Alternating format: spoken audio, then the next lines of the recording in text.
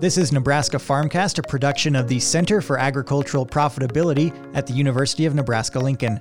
I'm Ryan Evans. With the fall run of feeder cattle underway in the U.S., it's that time of year for producers to weigh the cost of putting on weight against market value and decide between retaining or selling weaned calves. Here to discuss this decision and how feed resources and market demand should also be considered in retention decisions is Elliot Dennis, Assistant Professor of Livestock Marketing in the Department of Agricultural Economics here at UNL. Thanks for being here, Elliot. Thanks for having me, Ryan. You have a new article up on our website about the cost and value of gain for retained feeder cattle in Nebraska. Listeners can find that at cap.unl.edu. You walk through a couple of factors that producers should be weighing as they consider their cost of gain and what the market is willing to pay. The first one is the availability of feed resources. So what are some common winter feed options and how might their availability and price impact decisions this year?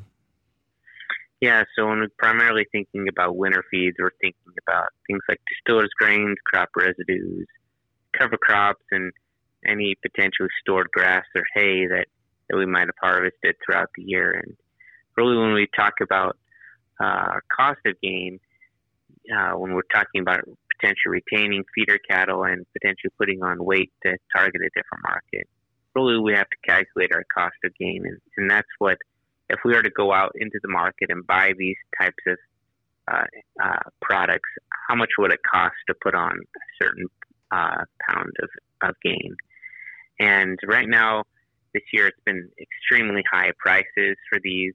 And what we've really seen is that the cost of gain has really increased. For example, for feedlots, what we've noticed that it's almost gone up 20 to 30 cents per pound relative to both last year and a 5-year average. So really, we're experiencing pretty elevated feed costs. But that's kind of the first thing. And for producers who are looking to find crop residue, which might be a bit more affordable, the crop residue exchange that's offered in the UNL can also be helpful to really try to match crop producers and livestock owners that are looking to put on weight in a potentially more economical manner. And listeners can find that at cropresidueexchange.unl.edu. We also link to it there at our website, cap.unl.edu. Are there other resources out there that you would point producers to get a better picture of their situation with feed prices and calculating all of this? Yeah, so the USDA Agriculture Marketing Service is probably the go-to resource for a lot of these feedstuff prices. And this is all provided for free to producers.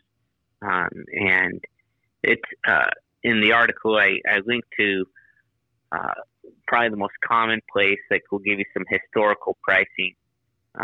And mainly that's going to be distillers grains, some different hay reports that are here in Nebraska, as well as some whole corn price as well.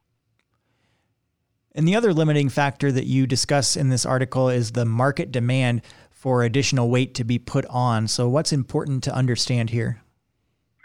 Yeah, so when we're talking about a retention decision, really we're talking about what is the market willing to pay for me to put on that weight.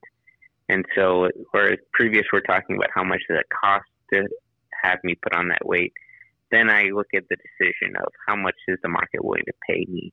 And really what we're seeing is that there's a pretty strong demand for additional weight to be put on animals. And we call that the value of gain.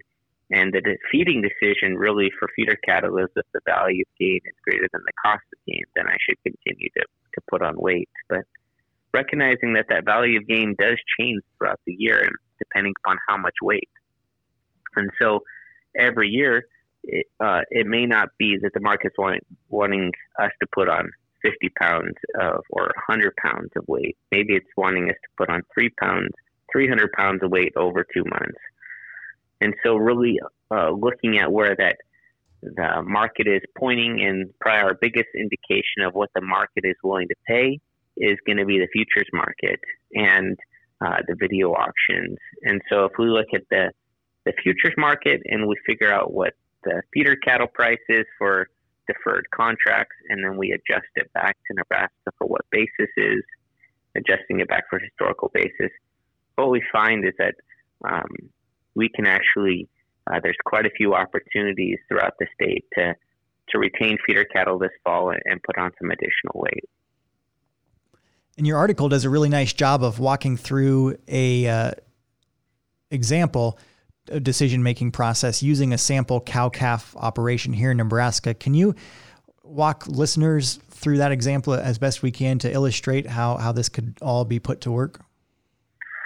Yeah, so I take the typical example of, say we have 66 head of 450-pound wean steers that we're going to potentially wean in the middle of November, and we're trying to decide if we should sell those animals or right now in November, or if we should put on about 300 pounds and sell them in the beginning of April at 750 pounds. And using all of those prices and looking at some variability, that cost of gain could be anywhere between the $60 and $90 per hundredweight. And of course, that's assuming a 2 pounds per day gain. And then I go and use beefbasis.com, which is a really good resource for producers who are wanting to do some quick calculations of the value of gain, and saying that if I wanted to sell those 750-pound animals in April at Lexington, Nebraska, then I'm looking at selling those animals at value of gain is at about $121 per hundredweight. And so using that decision, the value of gain is greater than the cost of gain. What we can see is that I'm going to be potentially earning anywhere from $30 to $50 per hundredweight by putting on that additional 300 pounds and selling those 750-pound animals in April. And again, we want to encourage listeners to check out Elliot's full article on this, on the cost and value of gain for retained feeder cattle in Nebraska, to read more about that example he just talked about on our website, cap.unl.edu. And Elliot, any other parting words of advice for producers this year as they look to make these retention decisions? Yeah, just recognizing that if the retention decision is made, that's given the decision is made with current prices. And so often what we'd say that once we make the purchase decision, one of the ways that we can ensure that we can actually lock in that margin is to put in some price risk protection on the output price. So that'd be on feeder cattle at 750 pounds. And there's really two primary methods or tools that we can do.